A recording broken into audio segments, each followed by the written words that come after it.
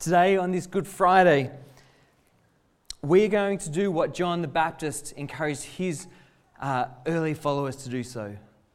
We're going to behold Jesus. We're going to watch the Lamb. We're going to look at Jesus, the Lamb of God, and see what that means for us today. See, it's kind of a weird thing to call someone a lamb, like John has. I mean, we might use it, I was trying to think about this. We might use it in a kind of, almost a condescending way. You know, round, I don't know, the dinner table, be a lamb and pass me the salt. But it's quite a, I don't know, condescending, I think, is the word I have for it. And remember at this point that Jesus was a tradie. He was, this hardened, hard-working, probably muscular, built kind of guy being called, be a lamb. Like I don't think that's what was going on here when John declared, here is the Lamb of God. So what was going on? Well, I think when John proclaimed Jesus to be that, I think there was at least three stories or three themes, three ideas behind that. And the first comes from early in Israel's history, and it's found in the book of Genesis in chapter 22. There we read about Abraham, who was the father of Israel. And God had promised to Abraham that he would have heirs that were as numerous as the stars in the sky. And yet Abraham and his wife Sarah, they were now well advanced in age. It wasn't even just that, they were, early 40s. They were more like, 90s, 100. And they were still childless. But then, this child of promise, Isaac, is finally born. And to say that Isaac was then dear to their hearts is probably an understatement. And then we read that God said to Abraham, take your son, your only son, your son whom you love, the son that you've waited all your life for, the son that you never thought you'd ever have, this son who means so much to you, and go to the region of Moriah. Sacrifice him there as a burnt offering on the mountain that I will show you. It's like God was deliberately reminding Abraham of just how much he loved Isaac, how special and unique that he was to him and to Sarah, before then instructing him to offer him up as a sacrifice. And the incredible thing is that Abraham obeys. Early the next morning, Abraham gets his donkey and he loads it up with all that's needed. He puts the firewood on it. He gets Isaac and a couple of servants and they head off. And as he nears the place for the offering, he leaves the servants behind and continues on just with Isaac. And at that point, Isaac voices the question that he's probably been wondering for a while. Isaac spoke up and said to his father Abraham, "Father?" "Yes, my son," Abraham replied. He said, "The fire and the wood are here," Isaac said. "But where is the lamb for the burnt offering?" And Abraham answered, "God himself will provide the lamb for the burnt offering." And the two of them went on together. And they come to the mountain, and there Abraham built an altar. He placed the firewood on it, and then he bound Isaac and laid his son on top of the altar. And as he reached out, knife in hand, ready to sacrifice his son, God called out to him again and told him to stop. And Abraham looked up, and there in a thicket he saw a ram caught by its horns. He went over and took the ram and sacrificed it as a burnt offering instead of his son. So Abraham called that place, "The Lord will provide," and to this day it is said that on the mountain of the Lord it will be provided. This, as I understand it, this is the first Lamb of God. It's provided by God as a substitute for Isaac, a life for a life, a lamb in the place of the beloved son, its death for his life. I'll keep this story in mind as we then consider a second story from Israel's history. See, Isaac had a son, Jacob, who then had many sons, including Joseph, about whom a musical was later made. And during their time, Israel went into a time of famine. And the only place where food could be found was in Egypt. And so the family of Jacob moved to Egypt, where Joseph had come about through a series of unfortunate events, really, to become second in charge of the nation. And there, the family of Jacob prospered, and they grew in number. However, years down the track, there was another Pharaoh, a Pharaoh who didn't know anything about Joseph, who didn't know about the history and care particularly about Joseph's people, the people of Israel. And rather, he saw in these numerous Israelites, he saw a threat to his nation. So they were prosperous, they were growing in number, and if he didn't do something, they could take over the country. And so he forced them into slave labor and worked them mercilessly hard. So God then raised up Moses to lead his people out of their slavery in Egypt and to back into the land that God had promised to them years ago. But Pharaoh didn't want to let his free slave labor go. And so God had to subject him and his people to plague after plague. Still, Pharaoh refused to let God's people go until a final plague that would be the worst of them all. A plague that would kill the firstborn males in all of the country. But God provided a way so that his own people would escape that judgment. God gives this instruction to Moses. He says, "Tell the whole community of Israel that on the 10th day of this month, each man is to take a lamb for his family, one for each household. Take care of them until the 14th day of the month, when all the members of the community of Israel must slaughter them at twilight. Then they are to take some of the blood and put it on the sides and tops of the door frames of the houses where they eat the lambs." And God goes on to say that on that same night, I will pass through Egypt and I will strike down every firstborn of both people and animals, and I will bring judgment on all the gods of Egypt. I am the Lord. The blood, though, will be a sign for you on the houses where you are, and when I see the blood, I'll pass over you. No destructive plague will touch you when I strike Egypt. Here again, a lamb is sacrificed at God's instruction, and by its death, the Israelites are able to live. The blood of this lamb means that God's judgment passes over them, hence why it came to be known as the Passover lamb. And not only does then God's judgment pass over them, the Israelites were then able to be set free from their slavery in Egypt, being able to leave that country and the oppression that they were under and to instead live in their freedom under God. And the Passover meal became an ongoing remembrance. And it was the lamb for the Passover meal that the boys in the song that Bob sang had the responsibility to watch. So there's a third theme that I believe feeds into John's calling Jesus the Lamb of God who takes away the sin of the world. And that's the Day of Atonement. We've seen Isaac substituted for a lamb. We've seen the people of Israel passed over by the blood of a lamb. And then on the Day of Atonement, this was a day that was celebrated annually, and the priests and the people would offer up a range of sacrifices, bulls, goats, sheep, to make atonement between God and the people. And we can most easily understand this idea of atonement by breaking the words down into its parts, to at-one-ment. It's the action required to make as one a holy God and his sinful people. Where sin has caused a break in that relationship, they can be made at one again through the making of atonement, at one-ment. And so on this day, the Day of Atonement, 2 goats are chosen. And I realise goats and lambs are not the same thing, but just stay with me and you'll see why I still think this feeds into the imagery of the Lamb of God. One of these goats is set aside for the Lord.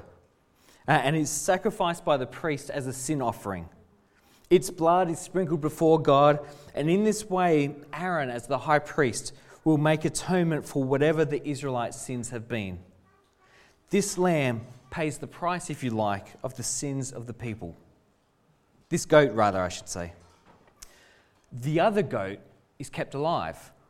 And we read in Leviticus 16 that Aaron is to lay both hands on the head of the live goat and to confess over it all the wickedness and rebellion of the Israelites, all their sins, and to put them onto the goat's head. And he shall then send the goat away into the wilderness in the care of someone appointed for the task. The goat will carry on itself all the sins of the people to a remote place, and the man shall release it in the wilderness. The psalmist would later write, "As high as the heavens are above the earth, so great is God's love for those who fear him. And as far as the east is from the west, so far has he removed our transgressions, our sins from us." And that's what's going on with this second goat, the scapegoat. Where the first bore the price of sin, this goat symbolically removes sin from the presence of God and his people. The sin is literally taken away out of sight. And through these actions, God and the people are made at one again. So let's come back to Jesus with these three kind of stories in mind. John declares that Jesus is the Lamb of God. Do you begin to see some of what that means? See, firstly, just as God provided a lamb for Abraham as a substitute for Isaac, so Jesus is given by God as a substitute for us. See, we're told that the wages of sin is death. And as Jesus died on the cross, he died in our place. See, just as Isaac was this beloved child of Abraham, God says of Jesus, "This is my son whom I love. With him I'm well pleased. I delight in him." And yet, in his love for us, God provided Jesus as that Lamb of God, as a substitute for us to die in our place. Where our sin warrants that we be the ones on the cross, instead it is Jesus, our substitute, in our place. And secondly, in Jesus, God has provided for us a Passover lamb. The blood of the lamb at that time meant that God's wrath and judgment would pass over his people. And again, in effect, the lamb bore the judgment, giving its life in place of the firstborn within the household. Well, Jesus on the cross took upon himself the wrath of God and his judgment upon sin. In the events leading up to his crucifixion, Jesus spent the night in a garden desperately praying to God, "My Father, if it is possible, may this cup please be taken from me. Yet not as I will, but as you will." We know from other scriptures where this imagery of a cup is used that it relates to God's wrath. His wrath is stored up in this cup that is then to be poured out in judgment. This is the cup that Jesus asked, "If it is at all possible, please may it be taken from me. Please may it pass me by," that he would not have to drink it. And yet, in his submission to God, he drains the cup, taking the judgment and wrath of God for our sin upon himself. Again, our sin warrants that we be the ones on the cross who take the punishment and the judgment for our sin. Instead, it is Jesus, our Passover lamb, there in our place.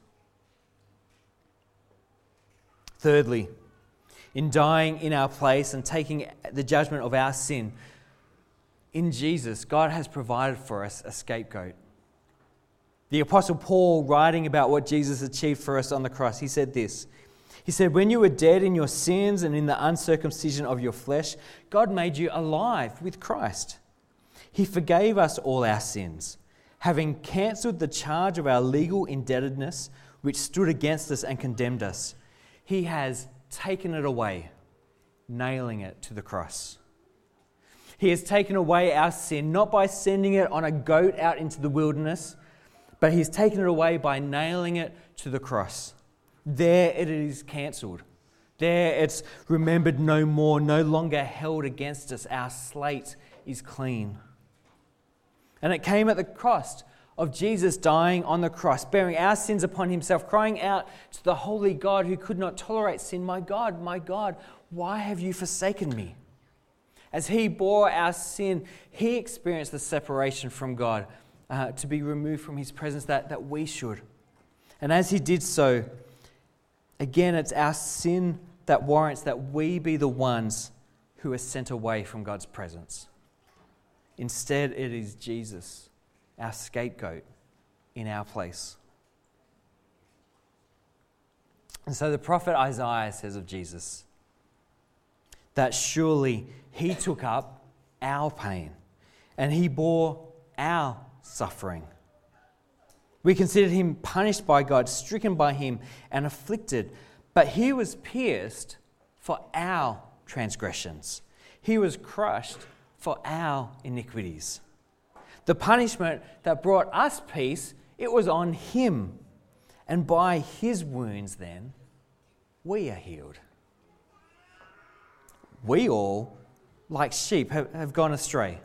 Each of us has turned to our own way. And the Lord has laid on him the iniquity of us all. He was oppressed and afflicted, yet he did not open his mouth. He was led like a lamb to the slaughter. And as a sheep before its shearers is silent, so he did not open his mouth. It's this that we remember on Good Friday, as we behold the Lamb of God who takes away the sin of the world. This is Jesus. And this is what he has done for us. He offered himself up for our atonement, that we could be at one again with God. We could not pay the price. We could not bear the punishment. We could not remove the sin. So he did it for us. That's why it's a Good Friday. As tragic as the events of it are, it's good because through it, we are able to come to God forgiven and restored to him. And so one of the ways that we remember the events of Good Friday, one of the ways that we remember what it is for Jesus to be the Lamb of God, and one of the ways then that we kind of appropriate it for ourselves afresh, is through sharing in communion. You might know it as the Lord's Supper or as the Eucharist. By whatever name we call it, we remember the body and the blood of Jesus, the Lamb of God, who takes away the sin of the world, and specifically who takes away our sin. He died our death that we might receive his life. And so as you came in this morning, you should have each picked up or received a cup that includes a wafer and some juice. For those of you who look to Jesus, who put your faith in him to deal with your sin and to make you at one with God. Even if it's your very first time today, now, I want to invite you in a moment to share in communion with me after I pray.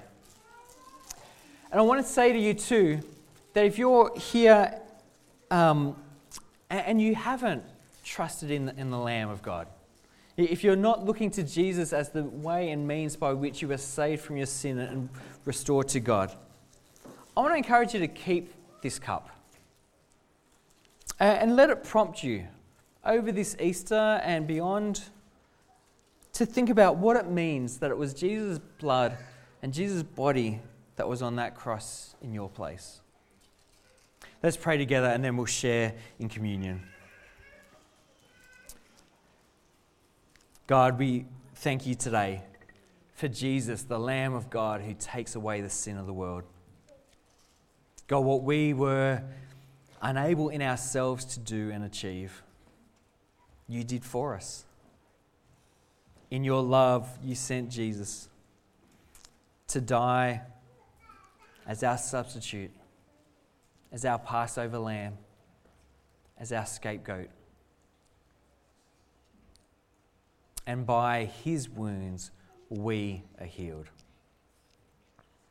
And so we thank you We want to remember that today. We want to God, express our faith and our trust in Jesus again as we share in communion. As we take bread, the wafer, remembering his body broken for us. As we take the juice, remembering his blood poured out for us. May we afresh behold the Lamb today. May we watch him with our eyes and our hearts fixed on him, we pray in Jesus' name. Amen.